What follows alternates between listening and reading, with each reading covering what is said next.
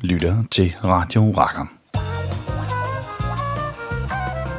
I dag der tager vi turen til en lille gallisk landsby og kigger nærmere på det fænomen, der hedder Asterix.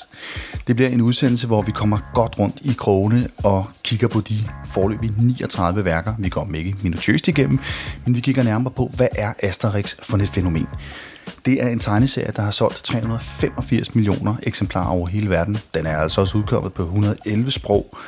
Så det vil sige, at det er en af de helt store tegneserier. Vi klæder dig fuldstændig på til at forstå, hvad det er, Asterix er for noget.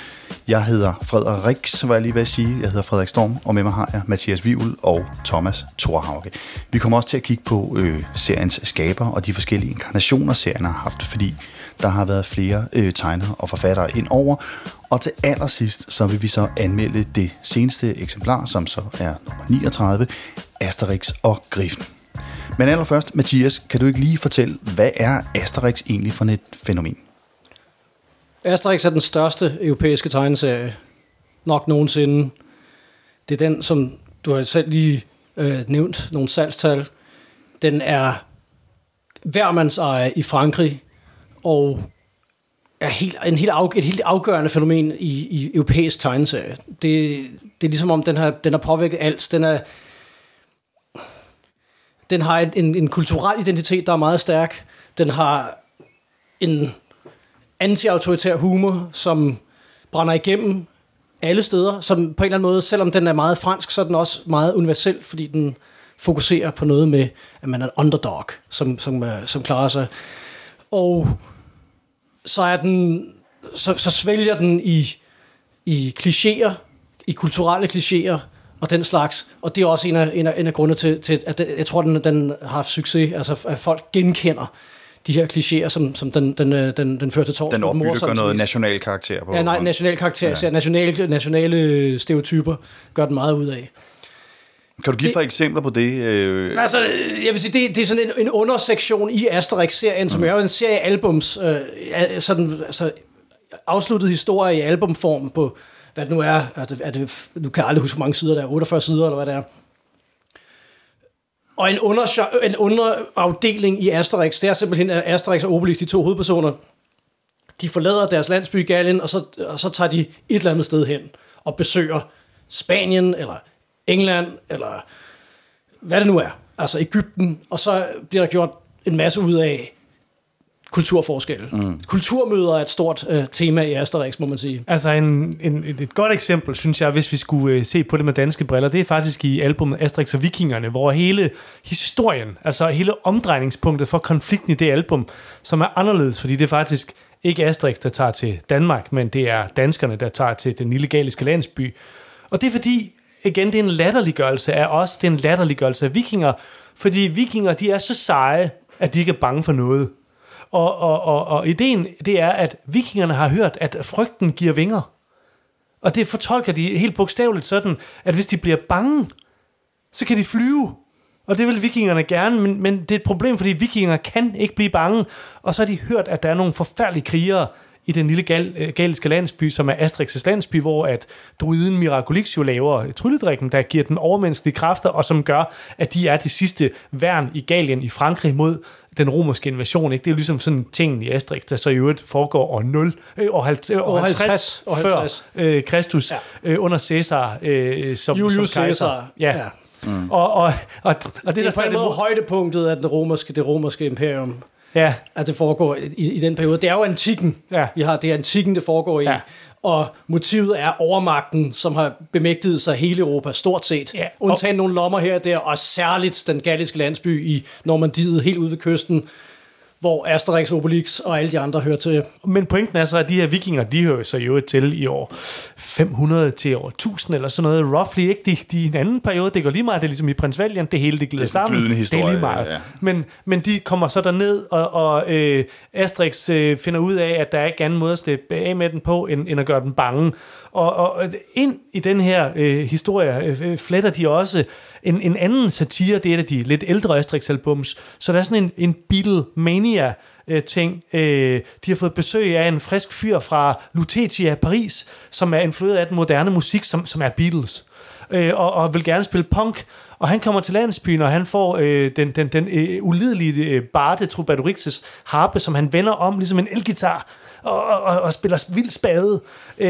Og det lyder åbenbart så forfærdeligt, at der er en scene til allersidst, hvor vikingerne, de sådan sidder i en kløft, de sidder på hook, de venter på at blive bange, og så går Troubadourix i gang med at spille beatmusik, og så de der vikinger, de bliver så bange, og synes, det er så rædselsfuldt, at de kaster sig ud over skrænten, og basker med deres muskuløse arme for at flyve. Men hvad er det et udtryk for? Er det et udtryk for sådan et konservativt kultursyn, eller er det sådan bare, man latterliggør tidens Nej, jeg tror bare, det er et tidstypisk humor, at, og netop det der med at gøre nar af primært andre europæiske nationalkarakterer, men også deres egne, de har jo mange af deres egne nationale figurer med. Ja. Houellebecq, forfatteren, med en af de seneste, Belmondo, skuespillerne med, Charles Aznavour, alle mulige forskellige optræder. De klikker tit meget sådan kendte franske tv- og politiske personligheder ind i det.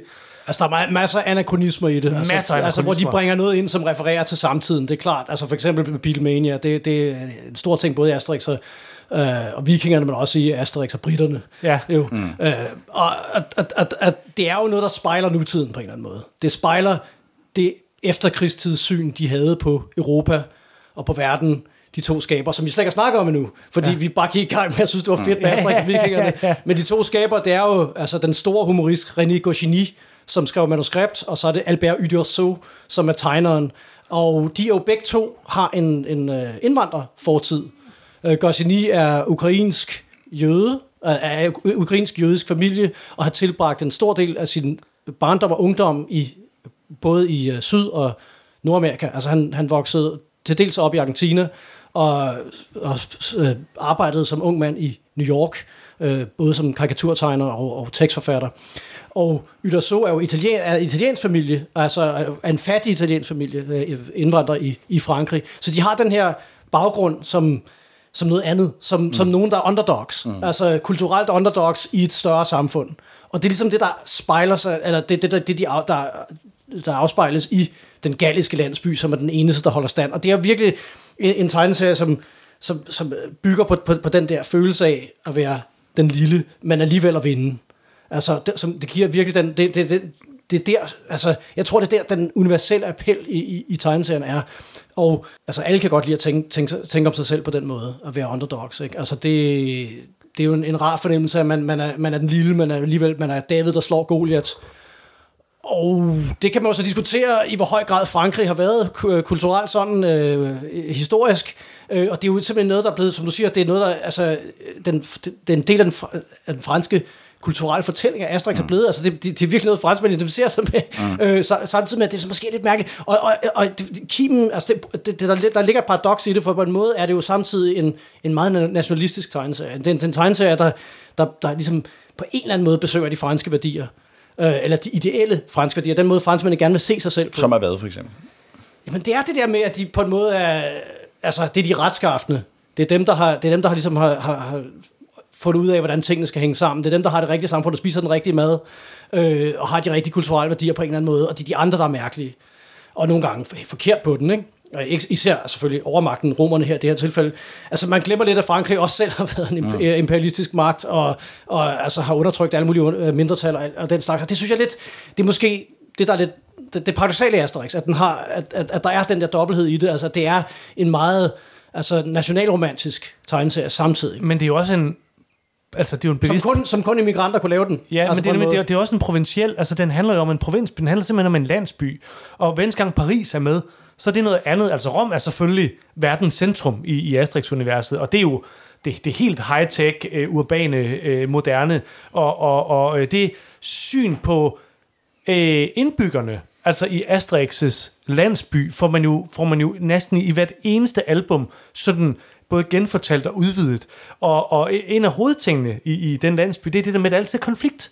Altså særligt mellem fiskehandleren og smeden.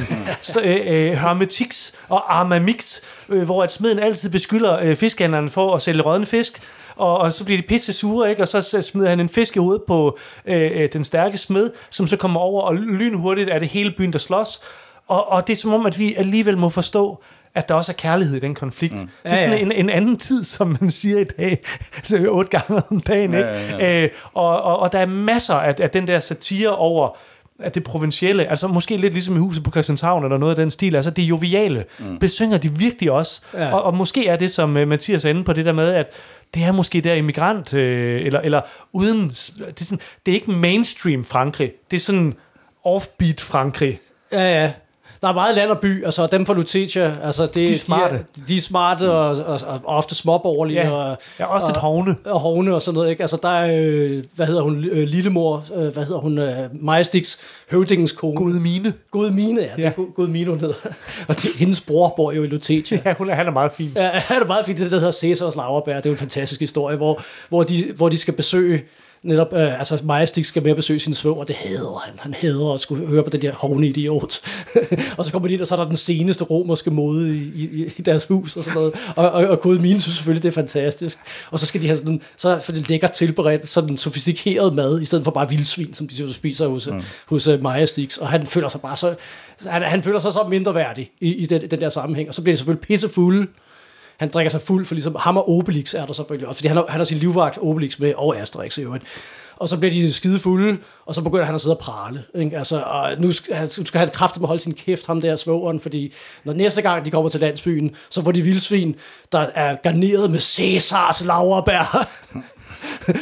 Og så er plottet i gang. Og så er det så Asterix prøver at stoppe ham, og så joiner Obelix ind, fordi han er også pissefuld.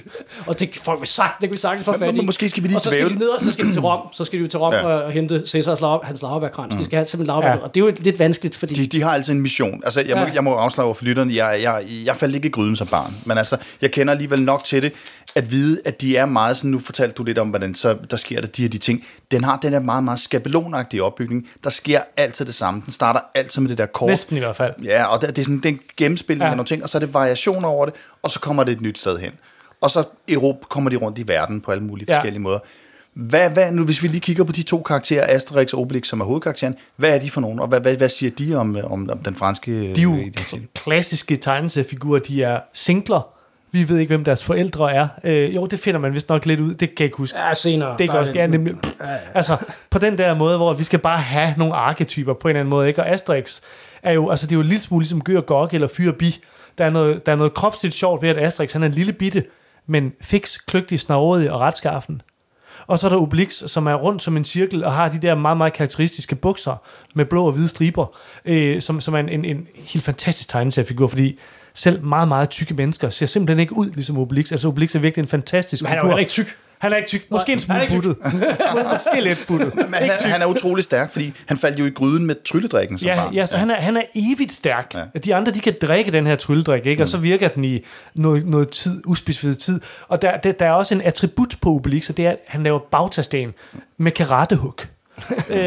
Som er den her store sten, han slæber rundt. Han går altid rundt med, ikke altid, men han går meget tit rundt med en sten. Og hvorfor gør han det? Det er de ældgamle keltiske sten. Det er jo selvfølgelig fordi, at altså, de går tilbage til ligesom det oprindelige folk i Frankrig. Det er det, der er ligesom ideen. Og det var også det, der var ideen, da de startede Asterix. De ville gerne lave noget, der var historisk og havde fat i den franske historie. Så gik de tilbage, og så hvor langt kan vi komme tilbage? Alle har hørt om gallerkrigene og Cæsars gallerkrige og sådan noget, og gallerne, men ingen ved ret meget om dem og sådan noget. Og så var det slog vi ned på. Det var i 1959, da de startede Asterix.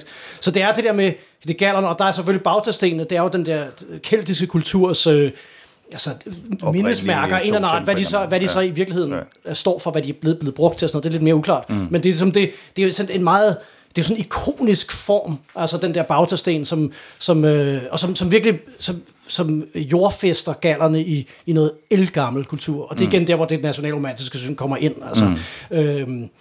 Vi skal også lige sige om hen til det trylledrikken. Det er jo lidt sjovt, for den faktisk ikke snakker om det ret meget, men altså et andet grundkoncept i Asterix, det er at druiden, altså det er også druider, det er også noget, der går langt tilbage, ikke? Altså de der naturpræster, som altså animistisk Miraculix finder Miraculix, men han kan altså brygge sådan en trylledrik. Han er også en af de fedeste druider. Der er mange andre druider, de er også ret skægge, nogle af de andre. Men han er landsbyens druider. Han kan lave den her trylledrik. Det er hans specialitet, og den gør en super stærk. Og i virkeligheden, der er Goscinny, han henter sin viden fra amerikansk tegneserie, fordi han vokser op med argentinsk tegneserie. Argentinsk tegneserie, der er nogle forskellige western tegneserier, sådan noget, som er Dante Quintero og sådan noget, som man faktisk ser afspejlet. Kan man se det i... Ja, det kan man se i Asterix, og det er faktisk meget skægt, at han var vist det til Uderzo, fordi Uderzos tegninger ligner Dante Quintero lidt. Men så er det, han kommer til, han arbejder i New York, og han bliver gode venner og kommer til at arbejde sammen med Harvey Kurtzman, som på en måde er en amerikansk også i. Altså sådan et knudepunkt for humoristiske tegneserier og humorkultur og satire i USA. Altså, det er jo stifteren af Mad Magazine, Harvey Kurtzman.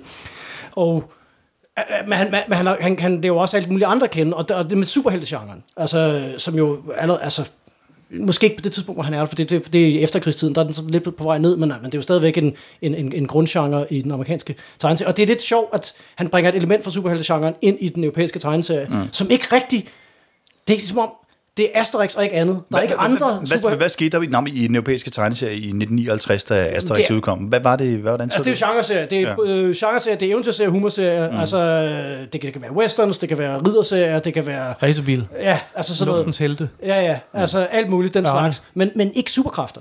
Og det må man sige med meget stor succes indfører han så eftertrykkeligt i Asterix, at der er ingen der efterligner det. Det element er ligesom ikke et element, der er blevet efterlignet af andre, for det er Asterix, der gør det. Det er så originalt. Det er en af ingredienserne i den trylledrik, som er essensen af Asterix. Ja, og det der med, at det fører både til stor komik, og det er jo fuldstændig et integreret del af Asterix-universet, det der med, at de er uovervindelige. Altså, de har den der drik. Det er selvfølgelig nogle gange, så har de den ikke.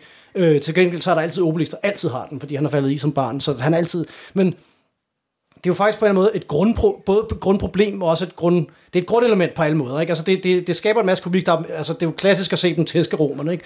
Og det er jo det sikrer at underhunden altid vinder, og de har den der trylledrikker, og romerne bliver tæsket ryddet op af deres sandaler, når Obelix han slår til dem. Det er jo ret skægt visuelt. Det er sjovt. Og så samler han deres hjelme ind, de der hjelme. Men det er jo også et problem, fordi altså de er aldrig rigtige farer. Det er ikke spændende. Nej, altså de er jo aldrig rigtige farer, altså. Ja. Og en gang imellem, for eksempel når Cæsars laurbær, altså der siger Obelix i starten, og det er som om, der er sådan en bevidsthed om, siger Obelix, så går vi jo bare ind i Cæsars palads og tæsker dem alle sammen og tager dem.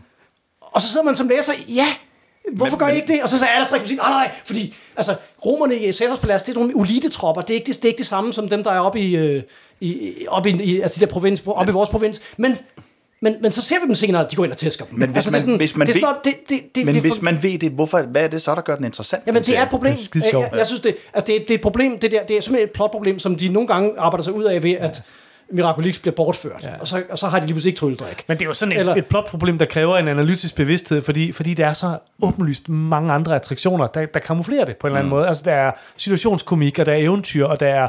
Altså, nu kunne man måske også snakke lidt om tegneren Albert Uderzo, der jo er altså en tegner af Guds nåde. Prøv at beskrive hans tegnestil. Ja, altså det sjove ved hans tegnestil, det er, nu har Mathias med rette kaldt det den største europæiske tegneserie, selvom at mange vil nok sige, nej, det er Tintin.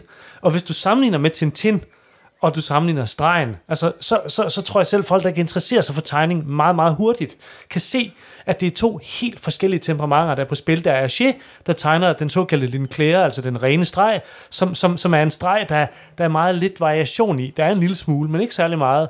Og hvor der er en meget høj grad af... altså en karikeret realisme, men en stor nøjagtighed. Og den er sådan jævn hele vejen. Den er jævn, ja. Og den er doseret med kirurgisk præcision. Og Uderzo laver også kirurgisk præcision, men han er jazzy og elastisk. Og hans streg er typisk en streg, altså man kan lave den nærstudie Asterix' næse, den store runde næse, hvor du altid vil se, at stregen den starter med at være helt tynd, og så bliver den tykkere, og så bliver den tynd igen. Og det er sådan, stregen er i Asterix. Den er spændstig. Og levende. Ja, og så gør han også det der, som der er eksempler på i Tintin, for eksempel i Rækker den røde skat, hvor at, man ser kaptajn Haddock skidefuld gå amok og lege til af sin forfar. Eller er det enhjørningens hemmelighed? Det er enhjørningens hemmelighed. Men det der med, at når man rusker en romer, så laver man det der trick, hvor man tegner ikke rigtig romerens ansigt, man tegner den forreste del af ansigtet, og så igen, og nogle fartstreger, og frem og tilbage, og det er sådan noget, der lyder let. Det er pissesvært at få til at se ruskagtigt ud. Og så noget af han mester i. Mathias beskrev lige den der scene, hvor at det klassiske motiv i Asterix, hvor en romer bliver slået nedefra, så han flyver op i luften, og flyver ud af sine sandaler. Sådan så de der bånd, man binder op af sine skinneben, de er sådan nogle spiraler, der sådan står på luften. Stadigvæk, ja. Og det er pisse fedt tegnet. Og sådan er det bare hele vejen igennem. Det er derfor kampscenerne er sjove. Ja. Især det klassiske billede, som er med i mange Asterix-albums, hvor hele landsbyen braser ind i en romersk lejr og udraderer dem i nærmest sådan et strike, flyver alle romerne væk. Og Sine kejler. og romerne ved det. Det var sådan, nej, nu skal vi smadres igen. Nu sidder der nok mange Tintin-fans derude og siger, den største tegneserie, det vil jeg godt lige udfordre jer på. Hvorfor er det den største tegneserie? Det er salgstal, ikke? Jo, det er salgstal. Ja. Altså, man kan jo så diskutere kvalitet og alt muligt andet, men altså, det er jo i hvert fald også høj kvalitet. Altså, det er en af de store, altså også kunstnerisk, altså i europæisk tegneserie. Det synes jeg ikke, der er nogen tvivl om. Der kan man så diskutere, om man kan bedre kan lide Tintin eller Franquin, eller hvad det nu er, hvis man tager klassiske europæiske albumserier. Men det er jo salgstallene. Altså, det er simpelthen det er den, der har flest læsere. Altså oversat til flest sprog, og der er man langt ned til nummer 2. Ja, og plus også, at der er også den anden lille ting, som man jo også ser i samspillet mellem Sten og Stoffer og radisserne. Altså, Hergé og Hergés arvinge har jo været restriktive med, hvordan den franchise, den sådan ligesom skal videreudvikles. Hvorimod at Asterix, altså udover at den jo udkommer nu, og vi skal snart snakke om det seneste skud på stammen, eller på et tidspunkt i hvert fald, men der er jo også en Asterix-park i Paris. Der er Asterix merchandise på ikke bare McDonald's, men også Quick Burger og alle mulige steder. Altså blevet kommercialiseret på en helt anden måde, end Tintin nogensinde har været. Og så er Tintin jo fransk, og Asterix er fransk, og Tintin er belgisk. Og det har garanteret også gjort en forskel. Klar. Altså franskmændene, som er et meget større land, omfavner Asterix, og de elsker Asterix. Altså. Og så er der også det ved den, at serien selv efter skabernes død er fortsat med andre tegnere. Altså og det vil også noget, der fortæller om, hvor stort den er. Det er et fænomen, der kan leve videre. Ja. Nej, altså, det kan man så diskutere, om det kan, men altså, men det er jo blevet en legacy-serie, ikke? Ja. Altså, ligesom det udkommer, at det forrige uge solgte 5 millioner eksemplarer. Ja, der kommer filmudgaver og tegnefilmserier. Altså, det er så stor en serie, at den kan køre videre, altså med andre skaber. Jeg må sige, at det er et ægte Asterix. Det er Goscinny og Uderzo. Altså, selv efter, altså Goscinny døde i 1977, det er lang tid siden, og Uderzo lavede en masse albums derefter. Nogle af dem bedre end andre. Men der mangler noget. Ja. Altså, det er den der periode. Altså, der er den der, hvad den hedder, den store grav. Den store grav. Altså, hvor man kan se den side, hvor Goscinny dør. Altså, hvor historien skifter. Og det er ligesom, så er den ånd der ikke længere. Altså, det er de to i samspil, simpelthen. Og hvad er det for et samspil? Hvad er det for kvaliteter, de har, der gør det til noget helt specielt? Altså, Goscinny har den her Yiddish fornemmelse for sproget, for det humoristiske i sproget. Han er utrolig god til det finurlige, til at lave variationer over latinske ord, så det bliver jokes, eller også de her navne, de gallerne har, som alle sammen slutter på X, der får han meget ud af, at virkeligheden så siger navnet noget andet, altså Miraculix for eksempel på dansk, eller Obelix, som er en obelisk, som det er så ikke, han er jo Bautasten, ikke obelisk, men altså og det er jo det, man har forsøgt at efterligne i de senere, det seneste, jeg læste, hvor der er en, der hedder Selfix, som en selfie. Og det er sådan noget, han kan, ikke? Ja. Men det er meget mere end det. Det er noget med, at alle figurerne taler på deres måde. Altså, de taler alle sammen, som du genkender, det er den figur, der taler. Du er aldrig i tvivl om personligheden. Det er sådan, han er så præcis i sit sprog. Og så gør han sådan nogle fantastiske ting, som for eksempel i Asterix og Britterne, som jo det er jo et af højdepunkterne i serien på mange måder. Altså, sådan lidt tidligere del af serien, hvor de tager til England. Lad os tage den om lidt, hvor vi kigger på de... Ja, nu skal jeg bare lige sige, hvad han gør med sproget. Okay, fordi de tager til England, og det er jo... Altså, forholdet med England og Frankrig er kompliceret. Men han er flydende engelsktalende også. Altså, både spansktalende, han kan jo en masse sprog. Ikke? Han er virkelig sprogbegavet. Og så er det, han laver fransk med engelsk ordstilling.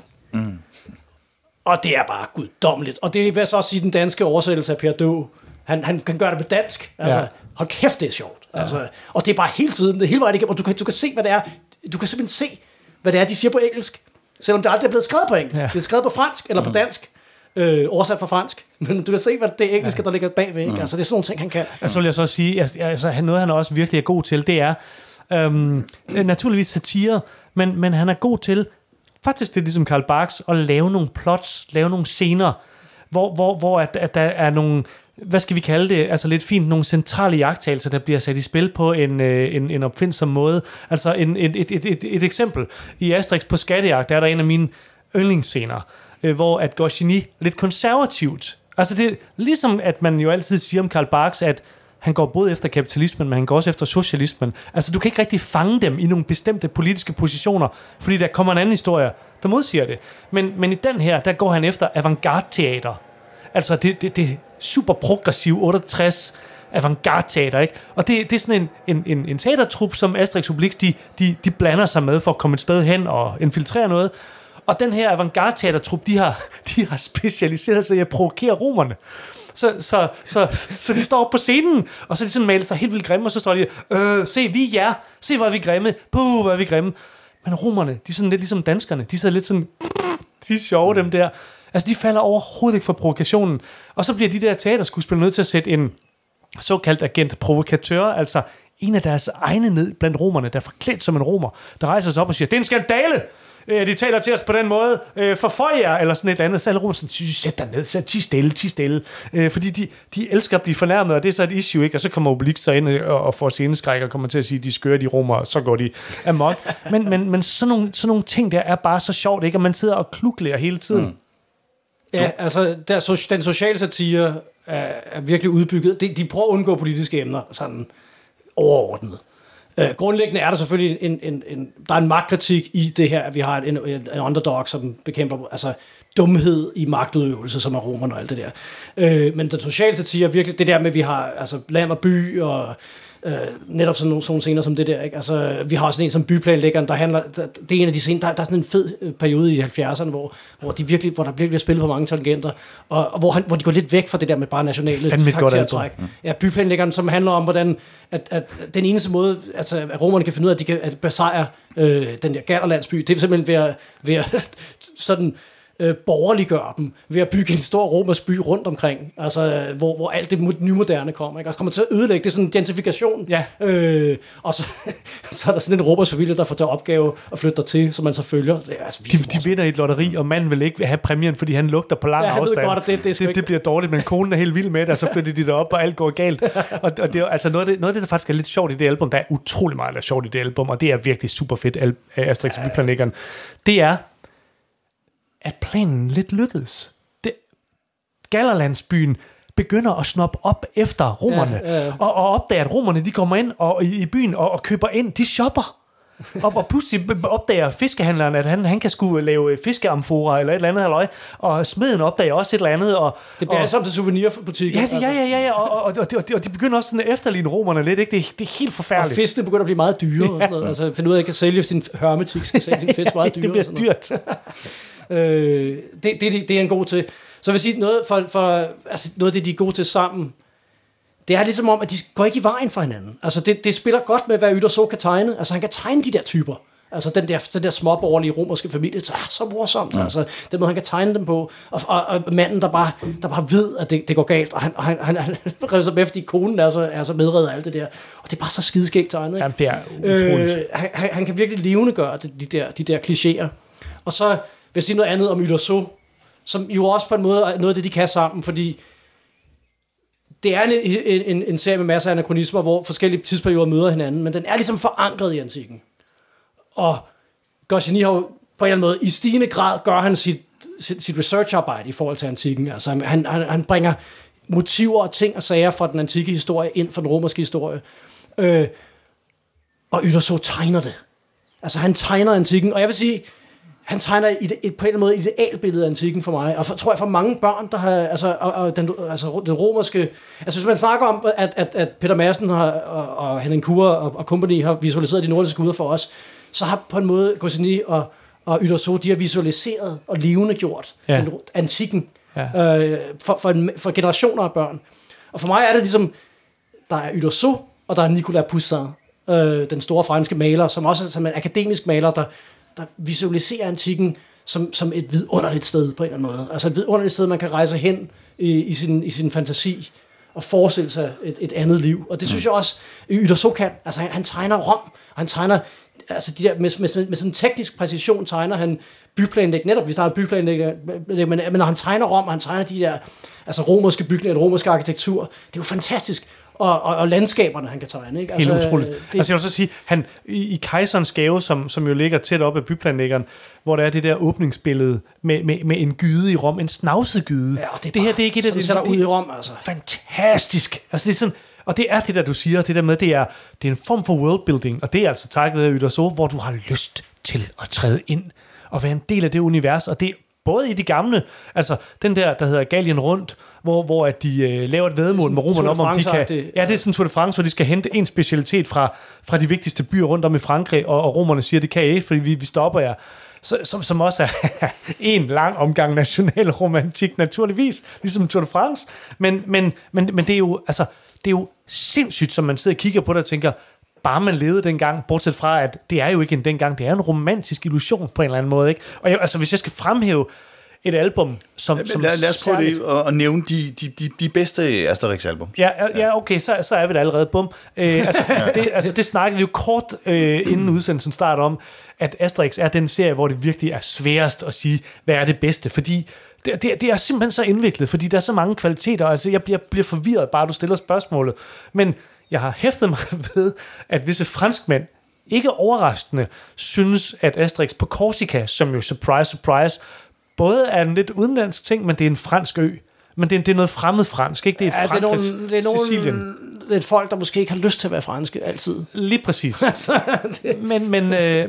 men det album, synes jeg også selv, altså virkelig har alle de centrale kvaliteter, plus at det er i den periode, hvor Uderzo altså bare det er begyndt 70'erne. shiner. Det er begyndt 70'erne, hvor det virkelig... Altså, fuldstændig grotesk flot tegnet, og den korsikanske natur, der er bjergsider, der er skove, der er den der legendariske side, hvor at man kun ser trætoppe og himmel, og så kommer der talebobler op af skov. Ja, der kommer talebobler op af skoven, og i den ene side er det romerne, og i den anden side er det Asterix Obelix, så man kan se på taleboblerne, de kan møde hinanden endnu. Men det kommer til det. Ja. Er der nogle fortællemæssige kvaliteter, som især karakteriserer Asterix? Jamen, altså, den er jo klassisk europæisk, på den måde, at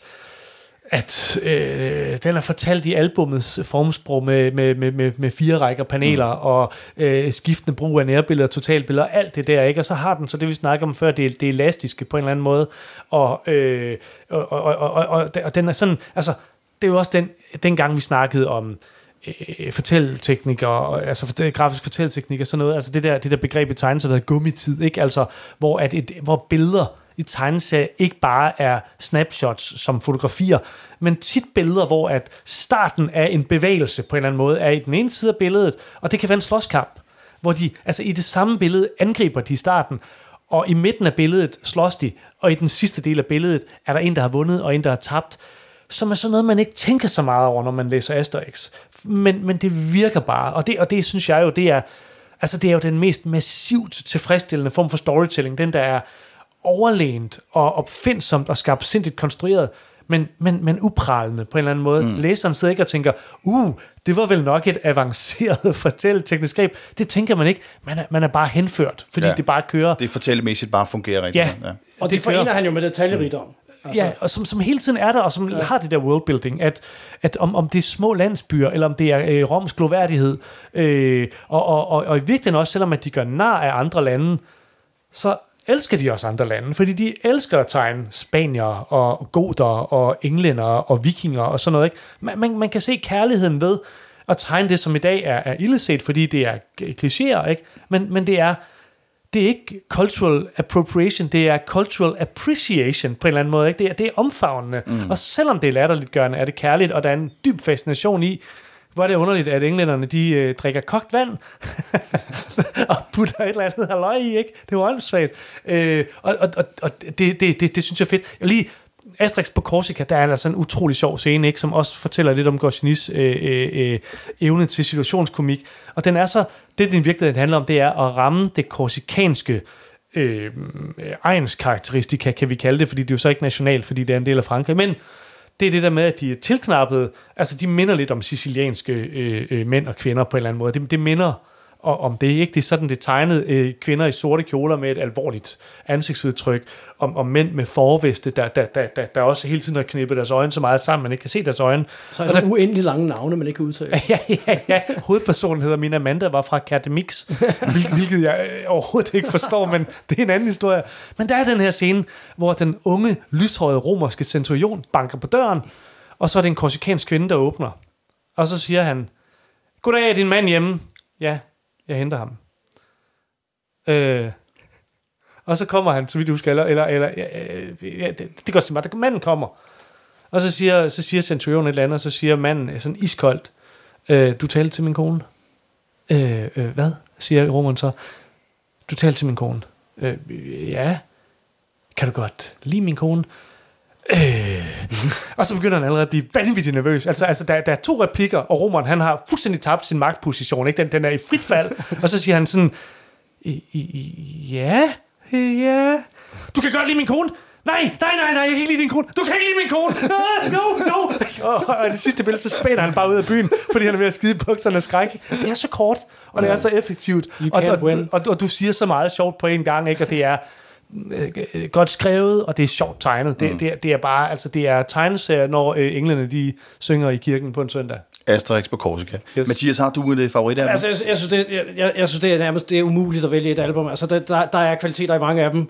Og jeg kan rigtig godt lide den periode, Korsika-albumet er fra. Det er begyndelsen af 70'erne, hvor vi har byplanlæggerne og Kejserens Gave, hvor de bevæger sig lidt væk, altså ikke så meget i Korsika, men hvor de bevæger sig lidt væk fra det der med national karakter og går ind i nogle mere psykologiske problemstillinger. Altså netop det der med gentrifikation i byplanlægninger, eller lusisk indpelsen, hvor det også handler om at så splid. Så splid. Det er nogle af de fedeste albums, de der. Altså dem, der synes jeg virkelig spiller, der når de et eller andet, et højere... Der er også Profeten. Ja, den er også fed. Det er også sådan noget med, at der kommer ind og forfører dem alle sammen. Ja. Altså den periode, synes jeg faktisk er den fedeste, men jeg kan ikke rigtig pege på et. Altså jeg vil sige, nu snakker vi før, altså, og det må jeg næsten pege på, fordi jeg selv har boet i England så mange år. Altså Asterix og Britterne, som på visse punkter måske er overvurderet, men samtidig er et højdepunkt. Altså der er det der fantastiske sprog, og der er altså på hver eneste side er der gags omkring englænderne, og deres sindssyge pengesystem, og deres rækkehuse, og deres forfærdelige mad, og deres lunkne øl, og deres stiff upper lip, og deres græsplæner, og det kører, og det er bare et overbud af den slags. Altså det er der, hvor de ruller sig allermest ud, synes jeg, i forhold til det med national klichéer. Og det er sgu ret skægt. Altså, og den lider så lidt under det der med trylledrikken og ikke trylledrikken og rummerne, hvor farligt de er og hvor farligt de ikke er. Men hold kæft, den er sjov. Altså. Men måske er det så også en meget god måde, hvis man ikke sådan rigtig kan beskrive et enkelt album, som fremhæver det, at man måske vi kigger lidt på, hvordan har serien udviklet sig siden den starter 59. Hvilke kvalitetsmæssige udviklinger har den haft? Altså... Det leder måske lidt op til, at vi om lidt skal begynde at altså, man kan i hvert fald sige, at altså, de tidligste albums, altså, de er jo tegnet i en markant anderledes streg. Altså, den er der på den ene side lige fra starten, men måske lidt ligesom Olsenbanden, som også er sådan, de tidlige er lidt underlige. Det er ikke faldet helt på plads endnu. Meget hurtigt får de deres form på plads. Det går meget hurtigt, men tager man Asterix og hans Skæve Galler nummer 1, og ser, hvordan de tegnede figurerne, det er en anden tegnestil, og det er nogle andre karakterer. På plads. Ja, og pludselig kommer den der runde, varme streg. Altså, den er lidt stiv og kantet. Altså, ikke fordi Yttersord er dårlig, men fordi han gør noget andet. De var begge to erfarne på det tidspunkt. Det er ikke ungdomsarbejde. Altså, de var begge to i 30'erne på det tidspunkt, de havde en stor produktion bag sig, begge to. Så det var rutinerede skaber. De skulle bare lige finde formen, altså, og det gjorde de ret meget hurtigt. Ja. Og så piker den så der. Jamen altså... Der er jo fede ting i de tidlige også. Altså, ja, det er der. Og jeg synes, altså, synes også, at de på en måde er de fedeste album, selvom det er noget lidt andet. Det er fordi, at det afslører nogle ting, og det er Asterix og Goderne, det er det de tidlige. Og det er der, hvor de skal lave grin med tyskerne. Og der bliver lærerne altså stikkende i halsen. Det er faktisk det 3. album. Ja allerede, så altså, det er tidligt. Tyskerne, det er bare fucked. Altså, og der er så meget sjovt i det. Ja, det er pisseskægt. Også den måde, tyskerne er ondt med hinanden. De er så ondt med hinanden, og de der forskellige tyske fraktioner. Fraktioner, det er jo ikke et land, altså Goderne, det er jo alt muligt, det er jo langt senere, Tyskland bliver forenet. Og den måde, de alle sammen bare bekæmper hinanden, og sådan, det på sådan en brutal vis. Og taler med gotiske bogstaver i taleboblerne, så det er sådan lidt svært at læse faktisk også. Altså, og der er man fornemmer på en eller anden måde, at altså, Goscinny, han er jøde, han var i Argentina under krigen, men han har familie, der blev dræbt under Shoah. Altså der kan han ikke helt holde den der varme, den der lidt hjertevarme holdning, han ellers har til sin nationale karikatur. Der er noget uforsonlighed over det album, og det gør det altså ret fedt. Altså, det er lidt atonalt i Asterix, det album, fordi det faktisk er ondsindet. Så det synes jeg også er et højdepunkt. På en eller anden måde et højdepunkt. Selvfølgelig ikke et højdepunkt, altså virtuos som noget, der sker senere. Det synes jeg kommer med Asterix og Britterne, og derefter, der bliver det mere og mere virtuos, og så er det i 70'erne, der udfordrer sig bare. Altså. Hvordan udvikler det sig så? Jamen, så er der så det der øjeblik, Mathias taler om i Asterix Den Store Grav, som er sådan Belgien-albummet, hvor at forfatteren dør midt i det hele. Og der sker der simpelthen det, at Uderzo beslutter sig for, jeg er både forfatter og tegner. Og han tegner altså ret mange albums. Jeg kan ikke lige huske, hvor mange, men det er en 10 stykker eller sådan noget. Ja. Hvor mange har de udgivet på det tidspunkt? Det er Den Store Grav, det er nummer 22. Okay. Ja. Og det sidste, han laver, det er... Den der midt-70'erne, der begynder allerede at blive lidt dekadent og halte lidt, synes jeg. Hvad er det, der begynder at gå galt? Jamen, charmen mangler. Ja. Og jeg tror, at hvis man skal være rigtig grov, så de sidste albums, som Uderzo lavede, som virkelig er dårlige. Altså, men der er også bare i Goscinny, altså de sidste par Goscinny-albums er heller ikke helt... Nej, men altså det er jo en serie, der har kørt i så mange afsnit, at det er sådan ganske naturligt. Men man kan se i Uderzos periode, at det sidste, han laver, altså nærmest bliver lidt vanvittige. Altså, der er det der album, der hedder Da himlen faldt ned om ørerne, som jeg nærmest tror er det er det næst sidste, er det ikke? Ja, jo. Som er der, hvor han bedriver kulturkritik af Japan og USA. Altså, hvor der kommer aliens, som repræsenterer manga. Og så er der superhelte, som repræsenterer USA, og som direkte handler om Frankrigs kulturelle overlegenhed. Og det er så gallerne på en eller anden måde. Okay, og det er et album både med aliens, superhelte og galler. Og det i sig selv er det forfærdeligt. Og så er der så ideologien, som Mathias udtrykt før, ikke? Den ideologikritiske dimension, som også er meget mere problematisk end tidligere. Ja, virkelig reaktionært, det album. Ja. Altså, det. Og pludselig, når man ser de flaws, så kan man sådan se dem lidt i de bedre tidligere. Men altså sådan et album som for eksempel Asterix' Odyssé, hvor at de er i Mellemøsten og finder lampeolie. Det er sidste i 70'erne og begyndelsen af 80'erne. Ja, det altså er jo det er ret hæderligt. Udmærket, altså. Og der er highlights, og Sean Connery er med i det, og han hedder Oho 6. Men det vil sige, at serien begynder ligesom at falde lidt af. Den falmer. Og det er aldrig det samme uden Goscinny. Altså, det er den altså ikke. Der er simpelthen ligesom før og efter en stor grav der. Så det er der virkelig. Ja. Men der er der nogle sådan kvaliteter, altså, og Goscinny tegner jo stadigvæk blindende, altså til at starte med i hvert fald. Ja. Og hvad sker der så? Kommer der så andre forfattere på? Det er jo så det, vi kan snakke om nu. Ja. At der er jo kommet et nyt team. Er det nu, vi skal til og kigge på det? Det tænker jeg, fordi man kan måske lige sige, altså, Frederik, nu startede du med salgstallene. Vi skal huske, hvor stort et fænomen det her det er. Ja. Der er en kæmpe kommerciel udnyttelse af Asterix. Franchisen, brandet, kan man kalde det. Altså, man skal bruge de her store ord. Der er en eventyrpark. Ja, der er blevet lavet film, der er blevet lavet tegneserier. Alt muligt, ikke? Og det er det store franske forlag Hachette, der nu ejer det 100% efter, at Albert Uderzo og hans datter kom i krig med hinanden, vitterlig krig, som endte med, at Uderzo simpelthen lagde sag an mod sin egen datter, hans svigersøn, og anklagede dem for psykisk vold. Goscinny, som døde for lang tid siden, havde også en datter, som også ejede en del, men det hele er solgt til Hachette. Og Uderzo nåede at udtrykke, at han vil, at Asterix kommer med mig i graven. Men i den overtagelse, der har det ligget implicit i kontrakten, at Hachette forbeholdt sig retten til at få... han skiftede mening. Ja, han skiftede selvfølgelig også mening på en eller anden måde, ikke?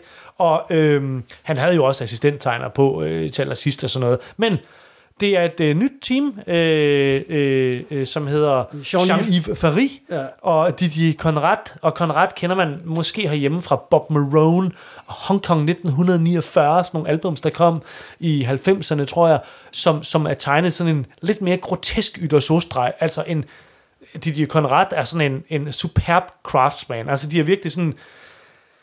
Det er jo et kedeligt projekt at overtage nogle andres store værk, især i et efterår af serien. Men det er sådan et A-team på en eller anden måde. Det er nogle virkelig dygtige folk. Og hvor var vi henne tidsmæssigt her?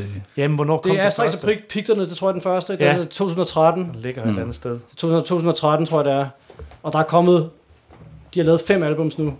Ja, det her, det nye, og det er meget efter... Altså, grundskabelonen, ud og hjem fortællingen, de rejser et nyt sted hen. Ja, de prøver at gå tilbage til Asterix Classic på en eller anden måde. Altså, og så slutter det selvfølgelig med banketten til sidst, som de altid gør. Og, altså, det er meget grumme. De prøver ikke at genopfinde den dybe tallerken. Nej. De fortsætter ligesom... De prøver at genopleve kronjuvelværdierne, på en eller anden måde, ikke? Og så lægge den sociale satire, opdatere den til nutiden selvfølgelig, altså, som Asterix altid har gjort. Ja. Altså, hvordan lykkes de med det? Altså, skal vi snakke om det nye album? Lad os gøre det. Jamen altså, så vil jeg sige, at det nye album overraskede mig rimelig positivt. Selvom man sagtens skal snakke om det negative, nemlig, er det en anachronisme? Er der overhovedet brug for Asterix mere?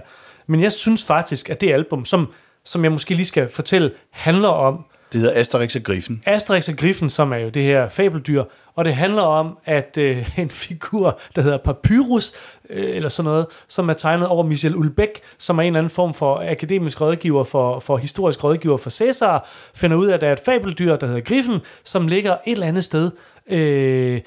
andet sted over i Rusland. Altså om det er Sibirien, Ukraine eller Rusland, det er lidt uklart. Det hedder bare... Barbaricum. Ikke? Og det er det første billede, der overhovedet er tegnet. Det er simpelthen Europakortet, der går over i Barbaricum. Og det ham her, Cæsars rådgiver, han siger, det er, hvis du kan fremvise en grif, altså så vil du modtage beundring. Bum. Der er historien. Romerne skal ud og finde griffen. Det er fabeldyr, altså, som er afbildet på vaser og den slags. Ja. Altså, ligesom hydra og andre fabeldyr. Ja. Og det, der så sker, det er, at der er nogle af de her... Ja, jeg kom så til at kalde dem ukrainere, fordi at jeg så havde tænkt, hvor er de heldige, at det handler om noget, der er oppe i tiden. Ja. Men Mathias, du opfattede det mere som Sibirien. Ja, og det er jo skyter og sådan noget. Det er en blanding af alt muligt. Men... Og de der skjoldmøer er også lidt sådan, hvor kommer de fra? Er det sådan nogle valkyrier, eller hvad er det? Det er sarmater og skyter. Altså, det er op nordpå. Det er stepperne, altså... Jeg tror altså ikke, det er Ukraine. Og en af dem har sendt bud efter Miraculix, Asterix og Obelix, for at hjælpe dem, fordi de har opdaget, at romerne er på vej for at finde griffen. Og det, der er det morsomme i det her album, det er, at det samfund, Asterix ankommer til, er et matriarkalsk samfund. De er ligesom... Og det er ikke første gang, at det nye team gør det der med at vende kønsrollerne på hovedet, som har været i mande- og onkelhumorens favør. Altså nu bliver det sådan vendt på hovedet, også på en lidt onkelagtig måde, men sådan er det. I høj grad. Men der er en masse sådan satire, som minder lidt om Valhall-albummet Thors brudefærd, ikke, hvor kønsrollerne bliver vendt på hovedet, og romerne, de kommer, og romerne er meget stolte, at de aldrig har været længere væk fra Rom, end de er her, og leder altså så efter den her grif, og der er en hel masse forviklinger, blandt andet opdager de, at trylledrikken ikke virker, fordi det er så skide koldt, at den fryser til is, og finder vi ud af, at når trylledrik fryser til is og bliver tøet op igen, så dur det ikke mere. Og Miraculix, han har svært ved at få sine venner til at skaffe ingredienserne, fordi de ikke forstår, hvad han siger. Så Asterix er faktisk, som Mathias snakker om, han er uden trylledrik i det album. Der er dog en kampscene, hvor han faktisk basker romer alligevel uden trylledrik, hvor man sidder og tænker, men sådan tror jeg også, det var i Yderså og Gosnistid. Og det er ligesom det. Og så, hvis jeg må sige noget, som jeg virkelig synes udmærker historien, så er det, at Conrad, tegneren, altså nu har vi lige det første album til at lægge Asterix og Picterne, som mere forsøger at være en Yderså pastiche. Altså det er deres første, eller hvad? Ja, det er deres første, og hvor man kan sige, at tegneren virkelig prøver anstrenge sig for at tegne, som Yderså gør. Og det er de smidt på en eller anden måde. De tegner mere frit nu. Og jeg vil any day foretrække Yderså, men jeg respekterer, at de prøver at finde et aftryk, som er altså ret tydeligt deres. Jeg synes, Asterix ser lidt mindre menneskelig ud i ansigtet. Der er noget med hans øjne, der ser lidt kolde ud, og det er en tyndere streg, altså, som Yderså aldrig vil bruge. Der ser noget med ulve og dyr, vi snakker også lidt om det. Det minder lidt om den hollandske kendte, blandt andet igennem Morten Schmidt herhjemme, den hysteriske jumbo-bogstegning, ikke? Det er den samme bevægelse, der har gjort, at man har taget Yderså, og så har man sådan forvitret det i en lidt mere elektrisk og lidt vild retning, som nogle gange er lidt ubehagelig, og andre gange er forfriskende. Og det er så ligesom deres ting. Ja, det er sådan den hollandske, den der Fred Julsing. Ja, lige præcis. Og så også sådan noget som Cavazzano i Italien, altså laver jumbo-bogs ting. Altså det er den der han driver det svungne i Yderså-streg ud i sådan en både kantet og lidt mere skinger. Ja, og nemlig mere med tyndere streger, altså. Og noget man måske godt kunne forbinde lidt med, altså jeg tænker altid sådan lidt street art, graffiti-agtigt, der er sådan et eller andet over det, der er sådan et, selvom det er jo ikke det, de laver, altså. Det er jo slet ikke det. Det er altså noget helt stiliseringen af figurerne. Ja, stiliseringen er lidt over i sådan noget, altså, hvor du kører stilisering ud i det ekstreme. Og der er lidt af det her. Altså, det gør han så ikke, går altså ikke så ekstremt til værk som Julsing altså, eller Cavazzano, men det er lidt derovre af. Ja, og så visuelt er der altså også nogle andre fortrinligheder på spil. Altså, der er meget det der med, at den her sibiriske tundranatur, der er nogle tåger, der er noget sky, Altså, de starter faktisk med at lave et decideret riff af Asterix i Opdag Amerika. Den der, hvor der er den berømte side med vikingerne, der kommer i togen, hvor hele tiden bare er hvid. Og så kan man kun høre en hund, der siger, wow, eller noget af den stil, ikke? Og den er gentaget her, fordi der simpelthen er så tåget og lyst. Så siden også er helt hvid. Ja. Men der er også gletsjer. Altså, og for en gang skyld vil jeg i Rackham ikke spoile, men der er en lidt overraskende, hvad skal man kalde det? Jeg var lige ved at sige historisk korrekt, fordi der er noget med fake news i det her album. Der er noget med forestilling om fabeldyr, nogen der tror på det. Romerne går og diskuterer, om verden har en kant, om jorden er firkant, om jorden er flad.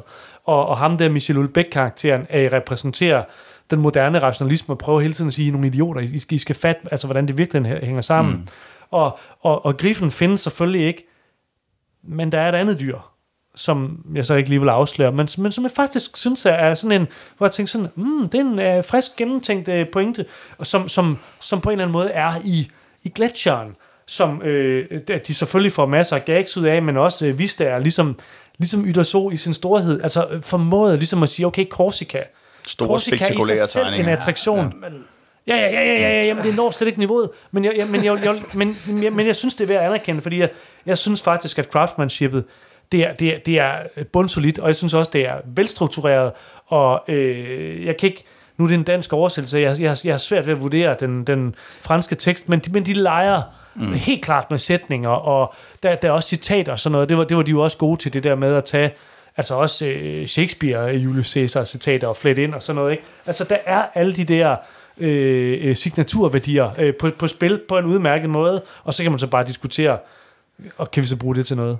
Ja, altså det er lidt, jeg synes, det der spørgsmål, jeg synes, det er ret gumbetungt, må jeg sige. Altså det er rigtig, strukturen er fin, stregen er rutineret, formelen er på plads, men altså, det har slet ikke det der liv i humoren. Altså et af de gags, der er, det er den der romerske ekspedition, hvor den ene er sådan en storvildsjæger-ekspert, et eller andet, som hele tiden der er sådan en tigerskin på. Han har sådan en tigerskin på, og han diskuterer så med de andre, som er, og det, han løber altid efter sådan nogle der luftkasteller, og tror, der er kykloper og grifer og sådan noget, og han er i virkeligheden helt håbløs. Og det skal forestille at være morsomt, og det er sådan noget, det er bare sådan, når det er Asterix, så forestiller man sig, hvad Goscinny ville have fundet på, og så er det sådan, det er bare det her, det er det eneste, de kom på, altså, og den der gag med, at der bliver gjort grin, men vi skal ikke snakke om kyklopen, det er jo åbenbart, de har haft en tidligere mission om kyklopen, hvor der selvfølgelig ikke var en kyklop, og det er bare sådan, nu kører det sgu igen, altså, og igen, det skal få et ledemotiv, og det skal gøre det morsomt, men i virkeligheden er det bare gentagelse, altså, det er bare ikke særlig sjovt, altså. Nej, men jeg synes for eksempel, det er bedre end det her album, som jeg sidder med, som er Asterix og ja, det er der Ytterso sidste. Viata, ja. Ja, altså der er et løft fra de sidste Ytterso-albums, men de var altså også helt rædderlige. Ikke? Altså, men jamen, jeg synes, jeg er så faktisk meget enig med Mathias, men jeg synes også, det er et spørgsmål om, hvor man sætter forventningsbaren, ikke? Altså, og den sætter jeg ikke lige så højt som Mathias, og derfor så synes jeg, hvis man godt kan lide endnu et eventyr med Asterix, så er det ikke en katastrofe, det her. Nej, men hvad skal man bruge endnu et eventyr med Asterix til, kan man så sige? Ja. Altså, det kan også være, at Chat skal bruge det til, fordi de sælger millioner eksemplarer. Altså, hver gang der kommer et Asterix-album i Frankrig, så er tegneseriemarkedet helt anderledes ud. Ja. Altså, kagediagrammet ser anderledes ud i forhold til bogmarkedet. Ja. Fordi at de sælger millioner eksemplarer. Ja. Så man kan godt forstå, hvorfor det bliver udgivet. Og jeg forstår, og man må også sige, hvor mange, altså hvis I sælger så mange millioner eksemplarer, er det kun gamle stodder som os, der kører det, som kan huske Asterix for de unge, eller er der yngre læsere? For hvis der er yngre læsere, så begynder man måske at kunne sige, okay, det tror jeg respekt. På. Jeg tvivler meget på Hvis det. der er unge læsere, så er det sådan nogen, hvor der er stærke fædre eller mødre, der krænger det ned i halsen på dem. Jeg tvivler meget på det, for det er sådan en onkelhumor. Altså, det er sådan noget morfaragtigt. Og den sidste, Vercingetorix datter, som var den, der kom før, var der sådan noget med ungdomskultur, selfix, var der en af dem, der hed, sådan noget. Og det var sådan noget med de unge, og hvordan de... Altså, og det var bare pinligt og tokrummende, altså. Jeg forstår ikke, hvad det her produkt, hvem det henvender sig til, andet end folk, der er nostalgiske. Det er bare... Altså, langt større end alle andre lignende produkter. Der var mange andre, der blev også lavet Splinter Company, der blev lavet Lucky Luke, der blev lavet Blake og Mortimer, der blev alle de der legacy-serier, ikke? Alle de der, altså der blev heldigvis ikke lavet Tintin. Du sidder simpelthen og siger, at Asterix var bedre i gamle dage. Ja, altså det må man jo erkende, det var. Men det er jo klart, altså, det er jo noget, der skabtes mellem Goscinny og Ytterso, altså, og det var de to sammen. Og det kan man ikke fange igen. Altså, jeg kan ikke helt finde ud af det. Altså, man kan sige, okay, Frank Khan skabte ikke Splinter Company, men han havde den bedste periode på Splinter Company. Altså, det må man sige. Det er jo ikke altid sådan. Nej, det var heller Goscinny, der lavede Lucky Luke. Nej, altså, og det var også, da Goscinny kom og sammen med Maurice lavede Lucky Luke, og det blev bedst. Så det er altid sådan, og de store amerikanske superheltserier er jo også legacy-serier. Altså, det hvor der kører, og det er jo ikke altid, selvom det meget ofte er, de er skaberne, der ligesom lavede blåtrykket, og virkeligheden lavede det, der er mest interessant. Så kan man jo ikke afvise, at der kommer en Frank Miller og laver Batman, og det bliver interessant af det. Altså, selvom man ikke har opfundet Batman. Så det er ikke fordi, man skal være kategorisk på det her punkt. Men så det vil sige, du synes faktisk, serien stadigvæk har et potentiale, og det kan være, at der kommer en Frank Miller og laver en ny Asterix. Jeg har svært ved at forestille mig det. Ja. Det er også et andet koncept. Det minder mere om det, vi kender fra Splinter Company, hvor der er det der hedder et alternativt eller et ekstra ordinært eventyr, hvor man ligesom får lov til at flytte figuren et andet sted hen, hvor man kan noget andet, og det var ligesom det, Frank Miller gjorde med Batman, at du får din egen kravlegård og gør med mytologi. Og det har man kun med superhelte i meget højere grad. Ja, et mere fleksibelt produkt. Altså, fordi der er ikke det er også et univers, der vokser så meget, der er kommet så meget, at det ligesom ikke tilhører en person længere, selvom det er skabt af enkelte personer. Så på den måde er det noget andet. Og man kan sige, heldigvis, det ved jeg sgu ikke engang. Altså, der er også kommet Lucky Luke, det seneste Lucky Luke, det seneste Lucky Luke-album, det er sådan noget, der bevæger sig ind i slaveriet, som selvfølgelig, altså, jo er en blind vinkel i mange western-serier. Altså, også Blueberry i øvrigt. Altså, Blueberry går meget ind i det med indianerne, men slaveriet, det er alligevel svært at takle i sådan en genre-serie. Det prøver de i de seneste Lucky Luke-albums. Og det bliver sådan pinligt preachy, altså politisk korrekt, uinteressant. Altså, og så tager du virkelig brødrene, det ser en kunde, som var det anarkistisk sjove, altså under Goscinny. Altså, fordi Goscinny har jo også, der er jo racistiske stereotyper, især af sorte afrikanere, i både i Asterix og i Lucky Luke. Altså, det må man sige, det må man erkende. Og i Asterix er det der i hvert album, fordi der er de her pirater, som er med i næsten hvert album, og hvis skib altid bliver smadret, enten af mest af gallerne, men også nogle gange romerne og andre. Og der er en udkigsmand, som er sort afrikaner med store læber og sådan noget. Ikke? Og så den racistiske stereotype er der hele tiden. Men det er den jo også af alle de andre europæiske... men den er mere... altså man kan sige, de andre europæiske får ligesom en eller anden form for kulturel identitet, som der er en respekt overfor, hvor den afrikanske ikke rigtig gør. Altså, han er bare en typisk nære. Altså, det er jo ikke et stort tema, altså, det er jo en afsøgning, der er i tegneseriehistorien i det hele taget, og så videre, og som sådan som Crumb gør en masse ud af, og alt muligt. Det er ikke det skal handle om. Men det er bare sådan, når så, det skal ikke i Asterix, men det skal så i Lucky Luke, det der seneste album, hvor de prøver at gå ind og ligesom, og behandle det der. Ja. Og det falder altså til jorden. Ja. Altså, så bliver det bare, så bliver det virkelig kedeligt. Ja. Jeg ved ikke, hvordan man skal forholde sig til den slags. Altså, jeg synes faktisk, det nye album minder mig, især nu, hvor de har fundet deres egen stil, det minder mig lidt om skiftet fra Prins Valiant, hvor at Hal Foster holdt op, og ham, der hed John Colin Murphy tog over, og som gjorde det samme, det der sagde, det er helt tydeligt ikke Hal Foster, der tegner længere. Det er ikke en epigon eller en parafrasist. Det er mig, der tegner, og jeg har en krøllet streg, og en lidt mere løs og skitsepræget streg, og altså, jeg stod helt af. Jeg synes, det skulle være Hal Foster, ikke? Men altså, og jeg ved godt, Don Rosa, det er noget helt andet, fordi det er en dekonstruktion af Karl Barks og sådan noget. Og det er også Disney-universet, som igen er mere som superheltuniverset. Jamen, det er rigtigt. Men hvad kan man så sige om Asterix og Griffen, som er det sidste album, som vi anmelder nu? De tager nogle af kvaliteterne for de gamle serier, fører dem en smule up to date, men gør det ikke rigtig relevant eller interessant, og så kunne man lige så godt læse de gamle album. Altså, jeg vil sige, nu er jeg jo selv udøver, så derfor så har jeg måske sådan en lidt større affinitet for udøverne. Jeg synes, de to, der har gjort det, de har gjort det rigtig godt, og de har gjort det, de er blevet bedt om. Og de kan ikke gøre andet.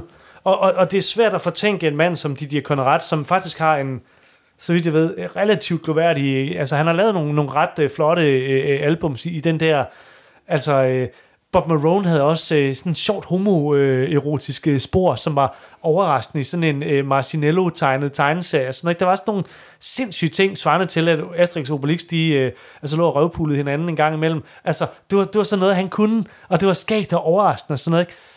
Men jeg kan ikke fortænke ham i, at her går han altså ind i en anden lønramme, ikke? Altså, det er ligesom alderdom, der er sikret på 5 Asterix-albums, som jeg synes, han løfter hæderligt, og man kan også sige, når man gør sådan noget her, så synes jeg, man kan altid diskutere outputtet, men man må spørge sig selv, virker det som om tegneren er ved at brække sig over sig selv, og det synes jeg ikke. Altså, jeg synes, det er en mand, der prøver at finde sig til rette med at udføre den opgave, som nogen har bedt ham om, og som man ikke kan fortænke ham i at sige nej til, ja til, fordi hvad fanden skulle jeg ellers lave? Alt andet sælger af lort.